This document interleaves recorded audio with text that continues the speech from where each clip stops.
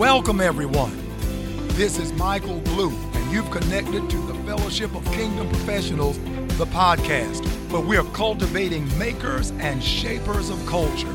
Prepare for a riveting time in the principles and practices of the King and of his kingdom. You are about to be charged, challenged, and changed. I know you're ready. Let's go. Let's pray, and then we'll move forward. Father, we thank you for your loving kindness and for your tender mercies. We appreciate all that you are and all that you've done. We know that without you, sir, we are nothing, because without you, we can do nothing.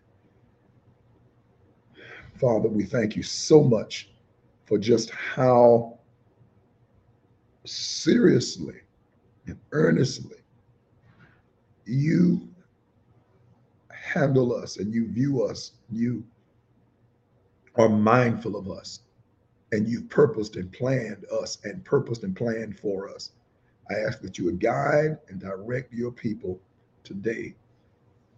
All the professionals, Lord, those that would normally gather with us at 7:15 a.m., those who gathered with us this morning in this session, and those who shall gather, and even those who are not able to gather because of their schedules, and those who will be a part of the replay.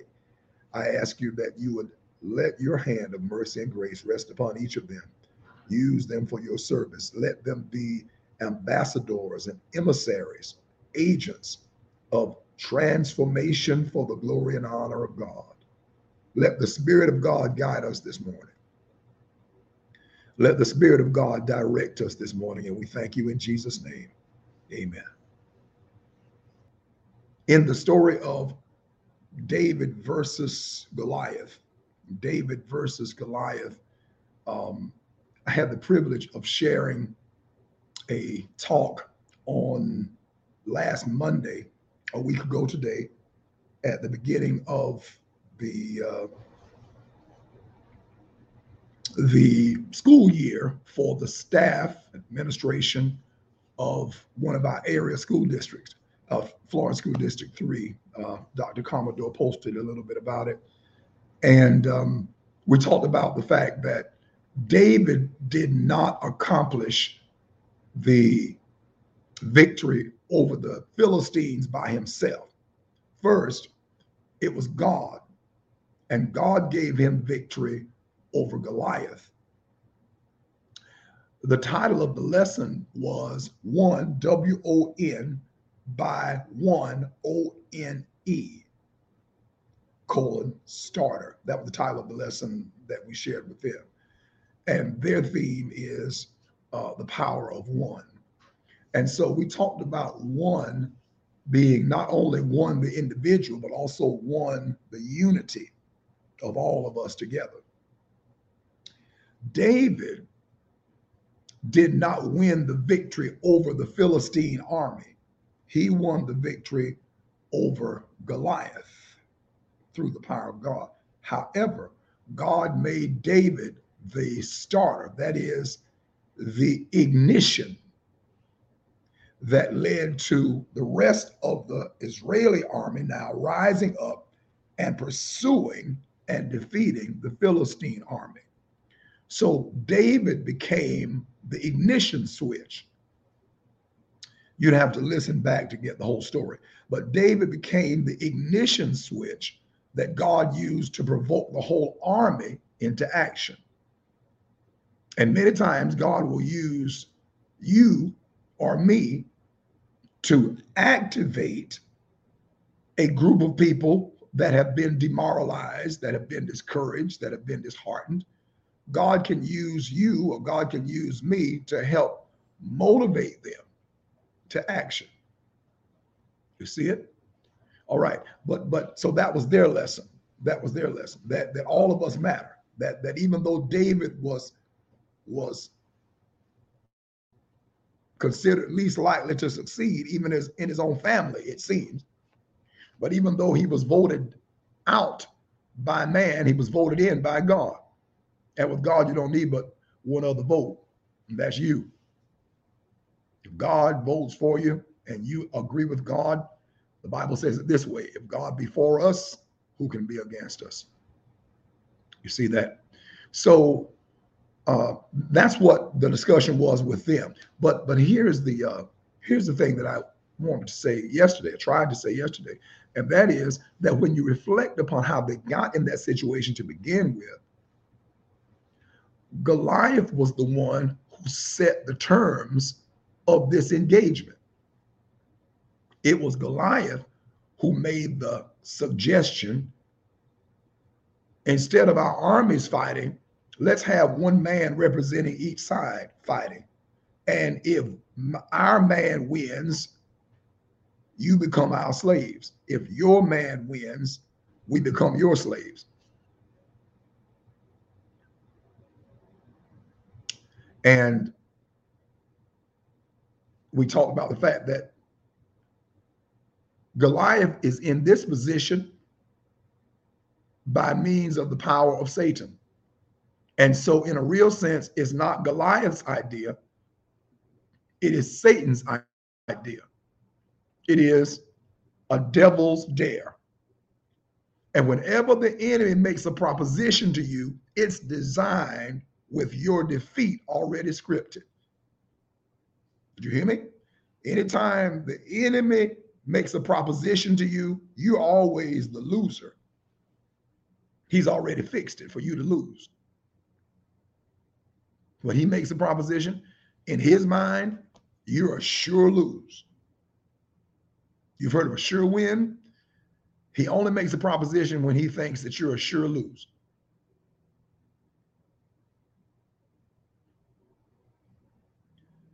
And so what we were attempting to say to brothers and sisters is that you have to be careful how you accept a devil's dare.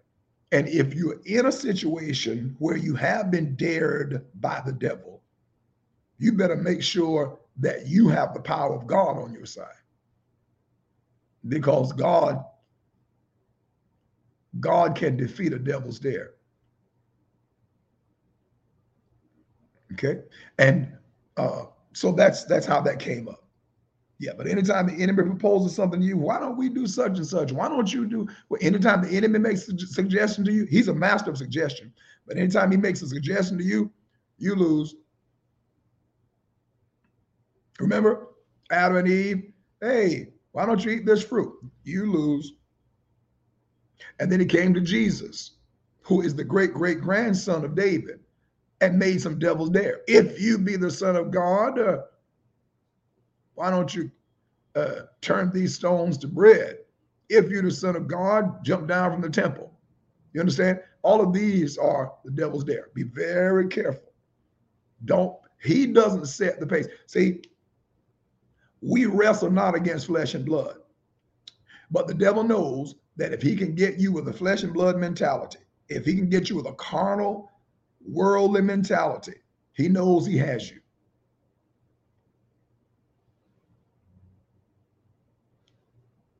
You understand what I'm saying? And so there's more to it. There was even more to it than what we shared yesterday because our time ran out. So just be careful about accepting a devil's dare.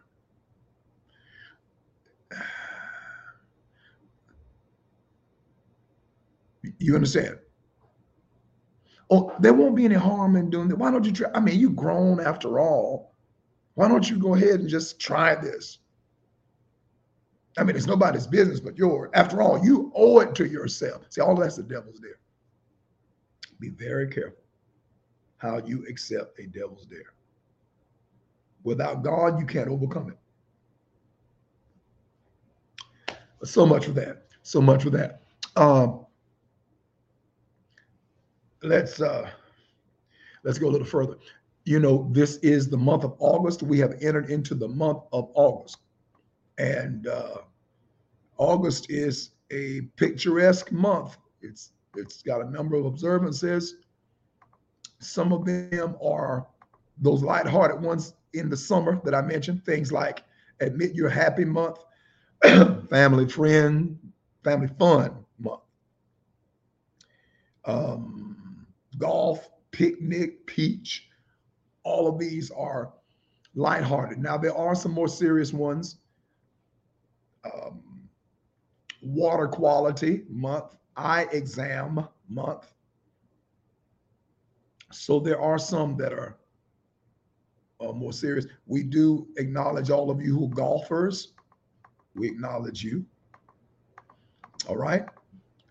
Then there's some weekly events that are noteworthy. Smile Week, Simplify Your Life Week, Friendship Week, Be Kind to Humankind Week. All of that's great. This month is also Romance Awareness Month. That's good. Romance awareness. As a matter of fact, today is National Girlfriends Day. And so to all of you who are girlfriends, God bless you. And to all of you who are married, brothers, as you know, your wife is your girlfriend. You're engaged, your fiance, wonderful. All right, that's great. So National Girlfriends Day. Let's see what else we have here quickly. Not much else this week besides the lighthearted ones, like tomorrow is National Ice Cream Sandwich Day. I must give tribute to Wednesday. Wednesday is National Watermelon Day. The watermelon has been kind to me, so I do acknowledge National Watermelon Day. Let's see. August 4th is Daughter's Day. Also, U.S. Coast Guard Day. We certainly acknowledge all of those who serve us in that regard. We acknowledge daughters. Thank God for them. Thank God for daughters. Let's see. All right. Again, a great deal of the lighthearted kind. And then Sunday is Friendship Day, International Forgiveness Day, Lighthouse Day, and Professional Speakers Day, and also Sisters Day. So Sunday is rather loaded. Friendship, forgiveness, Lighthouse, professional speakers, and sisters are all celebrated and highlighted August 7th. All right. So, all right. Very good. Very good. All right. Listen, we're going to shift over now into Pastor Sutton. Wonderful. Wonderful. Dr. Bellinger, that is absolutely right. You just platonic friendship in general is underrated in this last day or these latter days. Platonic friendships are underrated, but God still raises up platonic friendships, and platonic friendships that end up being closer than brothers and closer than sisters many times. That's what the Bible meant when it said there is a friend that sticketh closer than a brother. When that's originally written, it's not directly referring to Jesus. Quite naturally, he is definitely the friend that sticketh closer than a brother. But in the Proverbs writing, what it meant primarily is that there are friendships that can be more engaging than even blood relatives, and more committed than even blood relatives. That was the humorous of it, right? We're leaving that. Let's talk today, continuing our discussion concerning knowing one's assignment. Bishop Lambert, I see that you've joined us, and I just stated to Pastor Arnold that I appreciated the portion of the lesson, the leadership development lesson that I heard from Saturday, and the assignment of the assistant. We're talking about assignment, so it certainly coheres. It certainly goes along with what it is that we are sharing. All right. We've been talking about knowing one's assignment, and the Bible character from whose life we've extracted principles is John the Baptist. In the book of John the Beloved, we read about John the Baptist. And John the Baptist, in the 19th verse, 119, and this is the record of John when the Jews sent priests and Levites from Jerusalem to ask him, "Who art thou?" And he confessed and denied not, but confessed, "I am not the Christ." And they asked him, "What then? Art thou Elias?" And he said, "I am not." "Art thou that prophet?" And he answered, "No." Then said they unto him, "Who art thou, that we may give an answer to them that sent us? What sayest thou of thyself?" He said, "I am the voice of one crying in the wilderness, make straight the way of the Lord, as said the prophet Isaiah." So notice that John the Baptist was cognizant of his assignment. So when these people came to him saying, "Are you the Christ? Are you Elijah? Are you that prophet?" he could say, "No, no, no," because he knew what his assignment was. And one of the key elements to knowing what your assignment, that is your God-given purpose, knowing what your assignment is, one of the keys is knowing what your assignment is not. That can be one of the greatest things that could ever occur in one's life when he or she is clear as to what he or she is not called to do. That's not always immediately accessible to us, because you can be surrounded by great things and great options. And I want to say this, Chaplain Richardson, concerning our children. Now, you are one of my spiritual children, but I mean who are, they would even be younger than you, and some of your peers as well. But I've made this statement that we're living in a time where our children are in a place different. Bishop Larimore, it was good to see you yesterday, sir. Our children have, as it were, the inverse of the quote problem that we and certainly our predecessors had. In many of our cases and those before us, the challenge was a lack of opportunities, a lack of options. For example, in the African American community, if African Americans were going to be professionals, particularly maybe white collar professionals, there weren't but so many options. Okay, they were going white collar. Listen, I believe in blue collar. I've got a blue collar right here. Okay, so I believe in blue collar work. I'm just trying to make an illustration. If they were going to be a white collar worker, they were probably going to be a teacher, a minister, funeral director, a nurse. Very few of us were going to become doctors. The ladies could become nurses. So there were, and this is no disrespect to any other ethnicity, I'm trying to illustrate something, that we had a lack of choices, a lack of, but you know what? Our children's challenges in this day, they have too many choices. So many that it almost becomes too many. It seems as if the challenge that our young people have in this day is they're choked on choices. Choked on choices. Too many options. Too many options. It's like TV. Some of you can remember when we had ABC, NBC, CBS, and ETV, also known as PBS, to choose from on the television.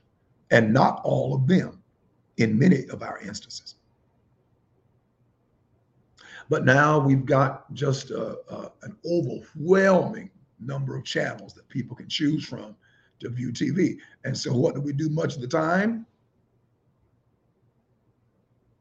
And we even have the screens that can show several at one time, right? We're still not satisfied. Okay.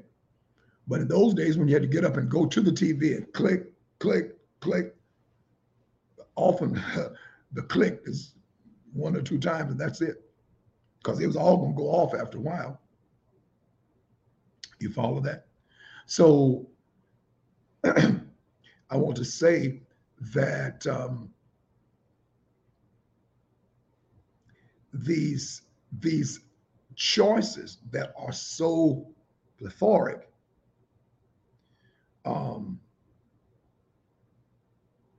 consequently lead people to not know what their assignments are. Make it difficult for them to find who am I, what am I. So when you can eliminate some things, that's a blessing. When you can eliminate what you're not, that's a blessing. Well, in our lesson, we've been looking at several components of knowing one's assignment. All right, to know one's assignment is to know one's sender. John knew, according to John chapter 1 and verse 6, there was a man sent from God whose name was John. John knew that God had sent him.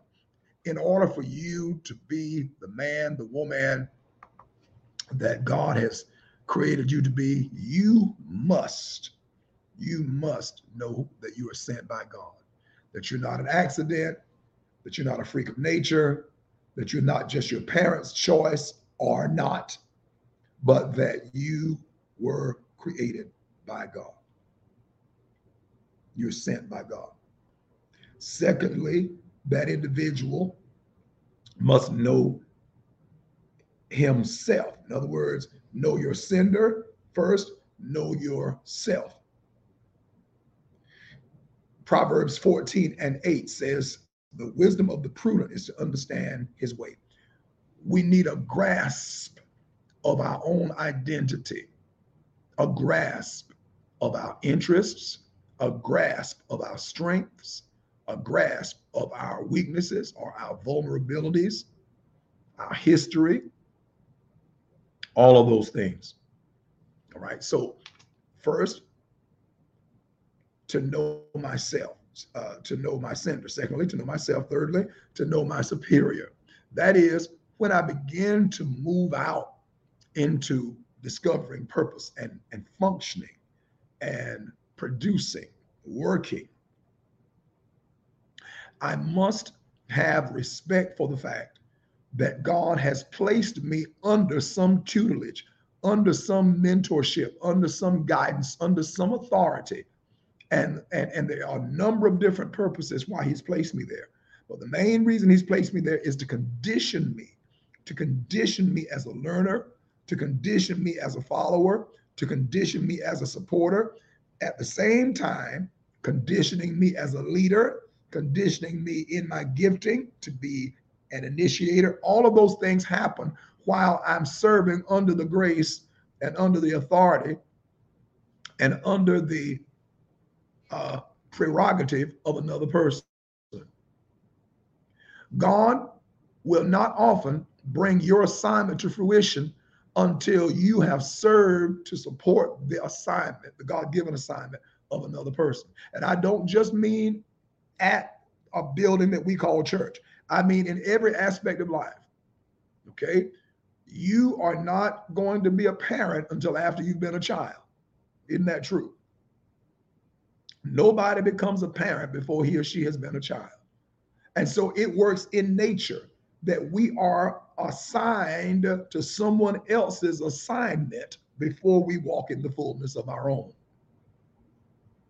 And woe to that man or that woman who has this skewed perspective that he or she can fulfill God's assignment for himself or herself while bypassing supporting God's assignment on someone else's life. It simply doesn't work that way.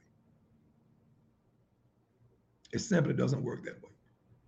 And to be under someone's tutelage or under someone's mentorship, or under someone's parentage, does not make you inferior in the sense of your nature. It simply means that your position in the structure, in the organization, in the system would be an inferior position. And that's good.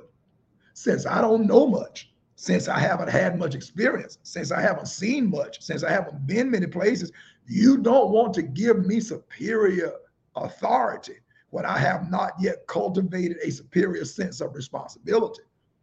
You don't need to make me the CEO when I don't even know how to get to the workplace on time. You don't need to make me the CEO when I don't understand the structure and the intricacies of the systems and all of that. You understand? I don't need that. You don't need it, but I don't need it either. That's a whole lot of pressure for someone who has not been developed yet. And it looks different according to where you stand. When you are extremely young looking forward, when you're extremely young looking forward, it can seem as if it's a waste of time and a waste of energy and all of that. But with a little maturity, you see the value of having had someone else in that place over you in terms of the structure, not over you in value. We are all of the same worth, WORTH, intrinsically, but we are different and we vary in work, WORK. All right. I know my sender, I know myself, I know my superior. So Joseph was promoted because Joseph tapped into the vision of his superior. Daniel was promoted because Daniel tapped into the vision of his superior. Elisha was promoted because Elisha tapped into the vision of his superior. David was promoted because he tapped into the vision of his superior. Ruth was promoted because she tapped into the vision of her superior. Esther was promoted because Esther tapped into the vision of her superior. The apostles were promoted because they tapped into the vision of their superior. Ladies and gentlemen, it's universal. It's universal. It's universal. If I am going to become the fulfiller of a divine assignment, I must be able to advance the assignment of that one who comes before me.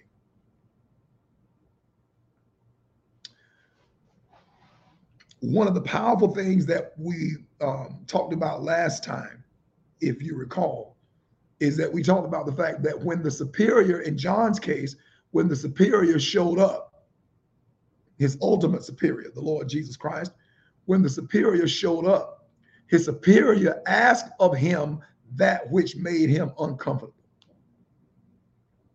In order for him to fulfill his assignment, he had to do something that made him uncomfortable, not morally. In other words, it did not violate any moral structure. So please make sure that you understand we're not talking about you committing sin. But your assignment can involve your being positioned in a manner that makes you uncomfortable. Uncomfortable because you have a sense of underqualification. Jesus told John, baptize me. And John said, you come to me? I know who you are. I'm not worthy to baptize you. I'm not qualified. You're the creator, I'm the creature. You're eternal, I'm temporal. You're sinless, I'm sinful. And you're going to put me in the position as the baptizer of you? Whenever you submit to the hand of a superior, that person can position you at times in a manner that will make you uncomfortable. Again, because of your own awareness of your shortcomings or your uncertainty of your ability or your capacity to carry something out. So yes, to fulfill the assignment of God upon your life at times will position you in an uncomfortable place. All right. Know my sender, know myself, know my superior. And I'll tell you what, I was so blessed in a certain meditation. I'm not going to go there because it'll take the rest of the time if I do, but I'm going to come back around to it with this superior piece. I will give you this one though, and then we'll go to the fourth one, which is my skills. To know my assignment is know my sender, know myself, know my superior. 4 is know my skills. But before I leave the superior, in the case of Jesus, who was John's superior, he's John's superior and he's John's successor. He's John's primary successor. Okay, so that actually comes later in our list. I gave the last item on the list as satisfaction, but really and truly, you can't be fully satisfied fulfilling your assignment if you don't know that there's a successor. So instead of there being a list of 8, technically, there'd be a list of 9 with number 9 coming out of number 8 in a sense. But number 4, know my skills. That is to know my gift set, to know my assignment. I need to be conscious of my gift set. Now, John the Baptist is a prophet. He is a prophet. He is a teacher. And he is a baptizer. He is a prophet. And we know he's a prophet because in Luke chapter 1, the angel of the Lord told his father, and his father spoke further and said that he would be the prophet. His father said, and thou child, where is it? 176, shall be called the prophet of the highest. So he's a prophet. He's a teacher because in Luke chapter 3, when he's baptizing the people, they ask him, what does repentance look like to me? And he told in verse 10, I can tell you that there have been times when people sing a solo or something else in the house of God, and maybe they start coughing a little bit or they get choked. And so the devil all in my throat. No, the devil's not in your throat. That's just, you just got phlegm and everything built up. Well, it's like the devil in these computers. No, he's not in the computers. We're just having reception difficulties. But I will say it's always interesting to me how these things occur when we're tearing his kingdom down. So I think sometimes he will try to manipulate circumstances. All right. So let me wrap up, but I'll pick this back up on on Monday, coming, God willing. Listen to this. He is a prophet. A prophet is the individual who proclaims the word of the Lord. He proclaims the word of the Lord. He proclaims the mind of God, and he provokes the people to action. But then after having proclaimed and provoked, then as the teacher, he has to explain how I respond. How do I respond? You provoke me to action. You provoke me to do something. How do I respond to that? And then, of course, he's the baptizer. And that particular role that he has is a very precious role. Okay?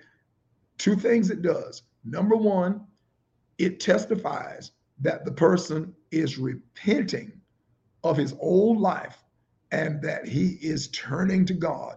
He's turning from his old life and he's turning to God. That's precious. But secondly, his baptizing is the sign that God has given him. He said, keep baptizing, because you're going to keep baptizing until you baptize the one who is the Messiah. You got to baptize them all. And as you baptize them, there's one that's going to have the Spirit come upon him and remain. That's the one who will be the Messiah. Are you listening? And so he's baptizing people and they're turning to God. He's baptizing people as they turn to God. He's baptizing people as they turn to God. But while he's baptizing, he's also watching. He's watching to see, is this the one? Is that the one? He's baptizing. Do you know what? The Bible said he didn't do any miracles. The Bible says he didn't do any miracles, John the Baptist. As far as healing, opening the eyes of the blind, it says he did no miracle. Now, God didn't say he didn't do any miracle. It was the comment of the people that John didn't do any miracles. It's the Gospel of John. John 10:41. And many resorted unto him and said, John did no miracle, but all things that John spake of this man were true. Here's what's interesting. John did not try to be Messiah. He knew his skill set, he knew his gift set, and he optimized those gifts that God placed within him. Listen, you might not believe it. You might not believe it. But the gifts that God has placed within you are and shall be enough for you to fulfill what he called you to do. So even though the Bible tells us to covet earnestly the gifts of God, the manifestations of God, and that's absolutely right, it doesn't mean become envious of someone whom God has given a gift set that's different from the gift set that he gave you. You don't have to become envious of someone and competitive of someone or with someone or against someone because you don't have the gift set that he or she has. Because God will make you adequate. God will make you sufficient. God will make you ultimately more than adequate and more than sufficient to fulfill his calling upon your life. You do not have to become envious of anyone else. You do not have to compete against and have angst and animosity and hostility against someone else. John did not make the lame to walk, the blind to see, the dumb to talk, as far as we can tell. Now, do I believe personally that something supernatural probably jumped off in John's life? Yes, because whenever you minister in the anointing, supernatural things will occur, even supernatural things that are not documented. For example, I've heard Bishop Jakes say, he says that when he has his meetings, those great meetings like this last Woman Thou Art Loose that he's about to have in Atlanta, he said people have gotten healed miraculously, supernatural deliverances and all of that. He said those things happen in our meetings. He said, we don't advertise that because I can't promise that. I don't think that he was saying he can't promise that God doesn't heal and deliver. But what he was saying is that's not necessarily his main area of gifting. All right. And yet God has used him mightily. On the other hand, if your name is Benny Hinn and God has sent you with a special healing anointing and a special healing ministry, then you do advertise, come and he will make you whole. But you don't advertise Woman Thou Art Loosed because that's not your area. You follow what I'm saying there? And so we need the Benny Hinn anointing and we need the Bishop Jakes anointing. Will women get delivered and affirmed and validated in the Benny Hinn meetings? Absolutely. But because that's not his forte, he doesn't advertise that because he can't promise that. On the other hand, Bishop Jakes, do people get healed and delivered in the Woman Thou Art Loose meeting? Yes. But because that's not his forte, that's not his primary assignment, that's not what he promotes.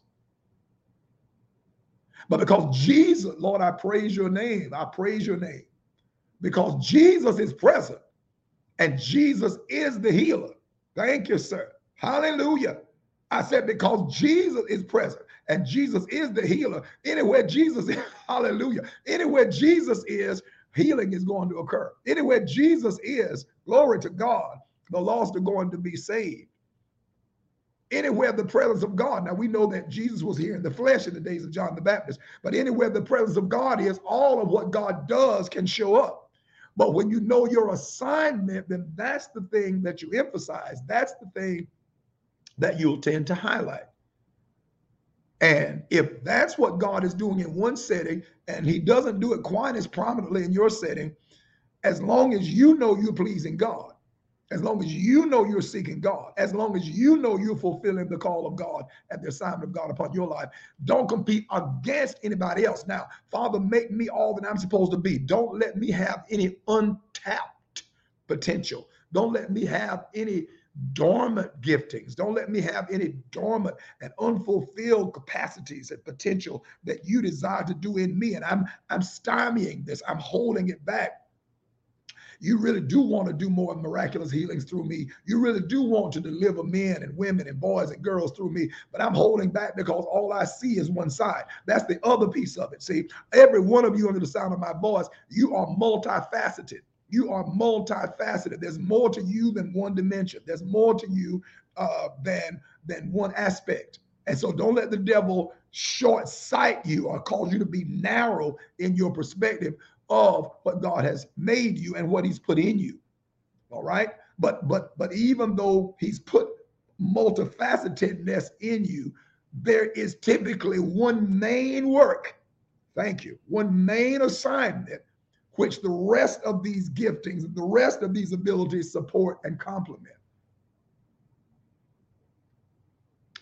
This is so good. We've got to leave it, but this is such a blessing. Listen, Lord, I ask you to help me to know and fulfill my assignment. Isn't that good? Man. You be encouraged, brother. You be encouraged, sister. I've got to let you go. It's been a blessing to be in fellowship with you today. There's so much more than I could say, but time won't permit. But I think you got it. Matter of fact, looking at some of your comments, go ahead and say something in there. If you see it, go ahead and tell us what you're hearing, because there's quite a bit of preaching going on in these comments. But we, by the grace of God, we will come back on Monday and continue this conversation. All right. Well, God bless you. Until we meet again, this is Michael Blue of the Fellowship of Kingdom Professionals, encouraging you to go forth today and lead. Make the name of Jesus Christ glorious. Make the career of Satan brief and miserable. Together, let us bring pleasure to Christ's heart and fame to his name. Until we meet again at the appointed hour, may the peace of our eternal, ever-living, ever-loving, all-powerful, all-knowing God go with you. Thank you for listening to the Fellowship of Kingdom Professionals, FKP, the podcast. If you'd like more engagement, click the link in the show notes to join like-minded professionals in the FKP Facebook group. Follow us at Bishop M.A. Blue on all platforms. Also join the FKP Weekly Conversation live every Monday at 11:30 a.m. Eastern on Facebook Live and on YouTube. Finally, be sure to rate and review on Apple Podcasts and subscribe wherever you listen to podcasts. May God bless you until we meet again.